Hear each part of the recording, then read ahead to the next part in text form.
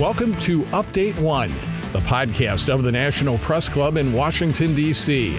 Update One provides a forum for listeners to learn about national stories focusing on news, politics, and current events. Now, the latest edition of Update One.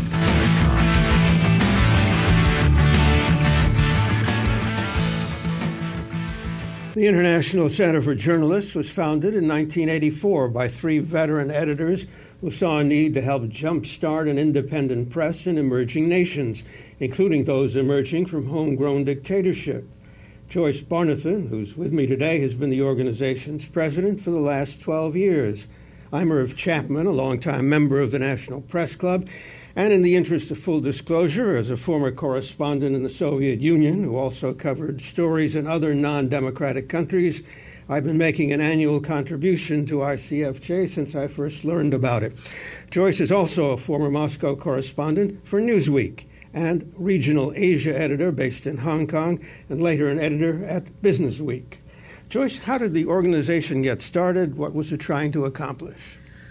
Well, as you mentioned, it was started by three journalists who saw the need to help their colleagues overseas. 1984 was right before the fall of the wall, but there was this sense that journalists around the world wanted help from American colleagues, and American colleagues wanted to learn from their overseas partners. So they started doing programs for international journalists, and with the fall of the wall, all new opportunities opened as many of those countries became democratic. Former Soviet bloc became democratic. Well, where in the world do you work today, and who does the work there? Over the 34 years of our existence, we've worked with more than 100,000 journalists from 180 countries. And so we work mainly in the developing world, Latin America, Asia, and Africa. But we also do programs with U.S. journalists, exchanges, and the like. So we're really all over the place. And who does the work? We have a staff of about 33, 35 in Washington. We don't have offices all over the world because we don't think that's an effective way for a nonprofit to run itself. But we do have talented people around the world that we hire as consultants or fellows to run a variety of what we consider to be high-impact, high-quality programs for journalists. Well, how have you changed your focus as the digital age dawned and then exploded? Well, that's a really good question. We had to reinvent ourselves for the digital age, and I think that's been one of the hallmarks of ICFJ, is to look at the technology that's sweeping our business and transforming it radically and trying to get ahead of the curve when we design programs using that new technology. It's my belief that it's not the technology for technology's sake. It's not just grasping for the latest gizmo. It's how do we do better journalism using the new tools that we have at our disposal. So how do we do better investigative journalism in combing databases for better information? How do we expand access to information because now we can spread the news on mobile phones?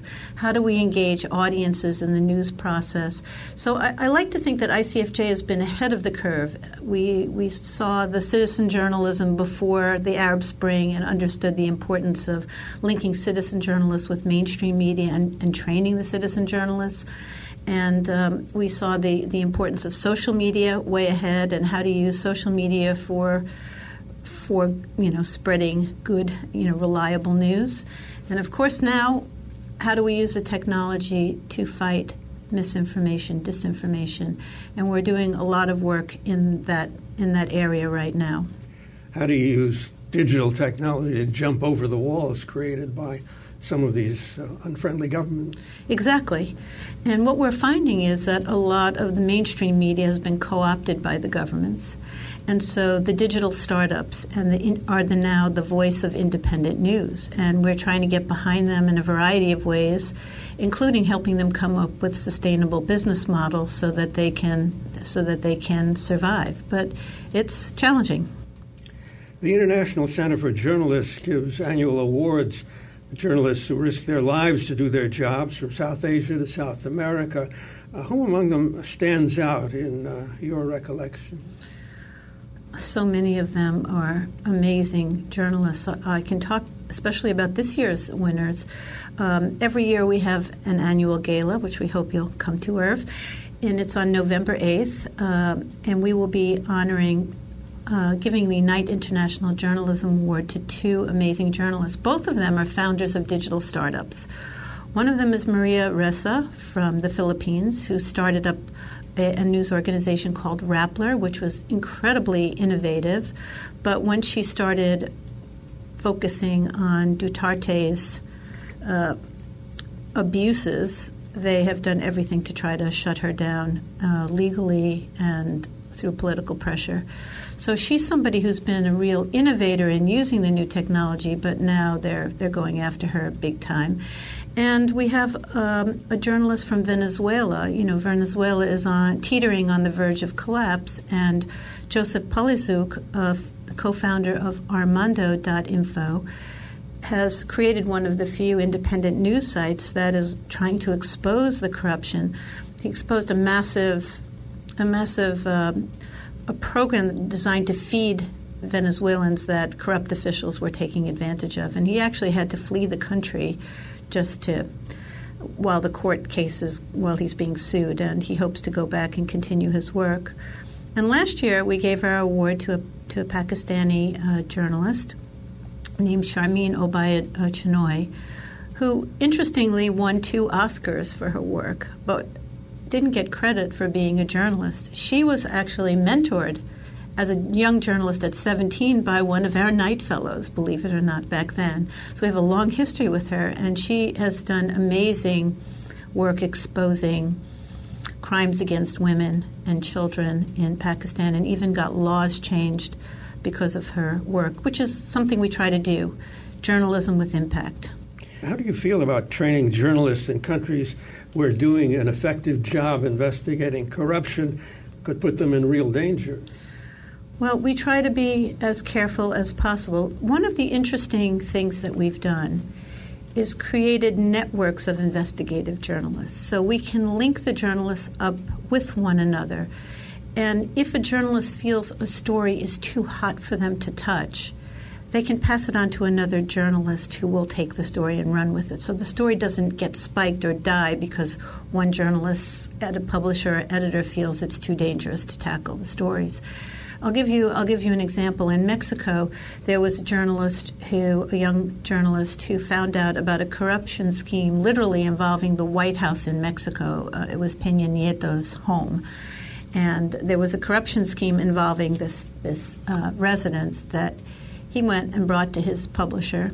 And the publisher said, no way we're going near this story.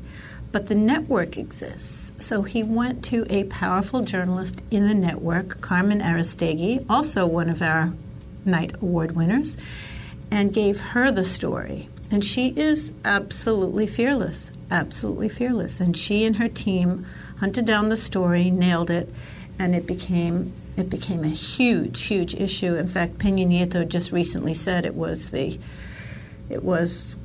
something he thoroughly regretted during his years in presidency, was this scandal. So yes, we have to be very careful, and we have to find ways to create secure platforms so that journalists can share information safely and the bad guys can't hack into it. There is security training. One of our Knight Fellows in Mexico came up with an app that helps journalists assess whether they're doing even the basic things to keep themselves safe, because sometimes even the basic stuff isn't done. No doubt it's very, very dangerous, but I just want to say that what you're seeing now, though, is the empowerment of these journalists, investigative journalists around the world. They're not stopping because of the pressure. You saw the Panama Papers project. That was 400 journalists, and most of them were not from the West. So you're seeing really talented, great investigative journalism cropping up all around the world, and they are teaming up together to tackle stories that don't know any boundaries, any borders, stories like human trafficking, money laundering, and the like. And they're doing absolutely stellar work, and we're happy that we've helped create or build a lot of these networks around the world. Now, you work with a program in business journalism with a major Chinese university. American media that exposed the lucrative business dealings of Chinese leaders' families were penalized by the regime. What can newly graduated Chinese journalists accomplish? That's a tough and interesting question. But our program in China is a global business journalism program. And the goal here is to teach the Chinese students how to do great business, economics, and financial reporting, using the highest standards, of course. And on the Chinese end, there is a desire to have greater transparency. There are some officials who understand that corruption, fake pharmaceuticals, and the like is not a way to grow the country. So we have support to create and at least teach best practices to these journalists. Are they going to be able to use everything they learn in their jobs? Maybe not, but some of them are getting hired by Western news organizations. And I think these are the emerging business journalists of the future. So they know best practices. They are the best and the brightest in the country in terms of, they're at Tsinghua University, the best in China. And we just feel that teaching them what are global best practices is to everybody's benefit. Back in Soviet times, it was okay to criticize some things in the economy as long as you didn't blame the Communist Party. And perhaps the same is true among some parts of the Chinese. Among some parts of the Chinese, I think that there are things that there are limits. There are limits, but there's also a broad swath of areas that you can touch. And also, for example, one of the journalists wrote a story in a leading English language paper in China about a way to solve the traffic problems in Beijing. Now, the city authorities had already said this is a no-go. We're not doing it. We're never going to use it. It was quoted that the city official said it, but he wrote the story about it. So the readers are out there exposed to the new ideas, whether the government's rejecting it or not. And that may sound subtle, but I think it's all about getting new ideas and perspectives out there in a fresh way. How has the retreat from press freedom in various places around the world affected your work? Well, it's clearly made it much more challenging. Countries that were going more democratic are now cracking down, and we know that our colleagues overseas do not have a First Amendment to protect them.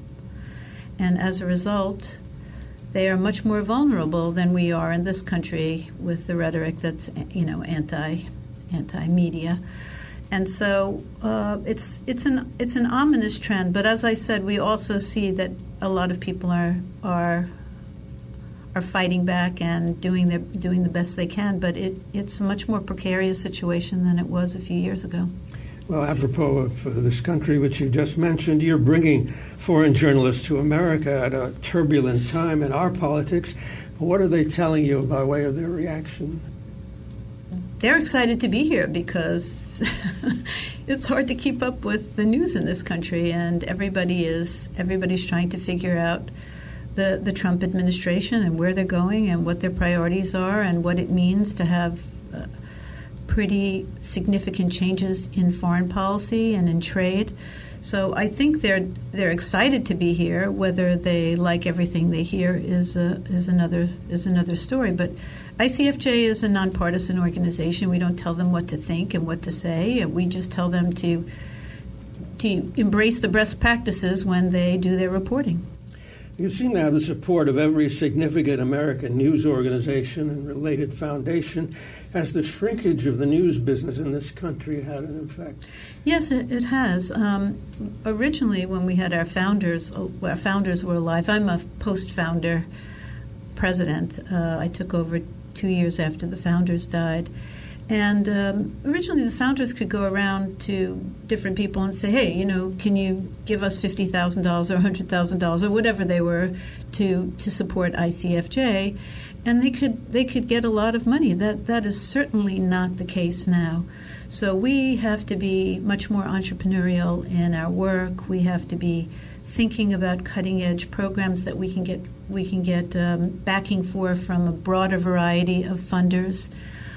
So I think our job has gotten to be, well, I would say it's fascinating, because I think if we stay on our toes and we really are thinking smart about what matters, we can find backers for programs. But it's not a given that you're going to get. The New York Times used to have a foundation. There's no foundation anymore.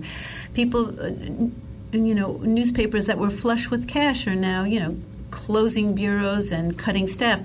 So it's much harder to rely on the traditional media houses for the funding. So we have to go out there and do better. But I will say, in the era that I've been there, we've grown at least 2.5 times that size. While the media has been through these difficult times, ICFJ has grown, and now we run around 70 programs a year. So I'm really proud of my staff that we've been able to chart a very good future for us. And those who can afford it are plainly internationally minded. I've been talking with Joyce Barnathan, president of the International Center for Journalists. Thank you, Joyce. I'm Irv Chapman at the National Press Club in Washington.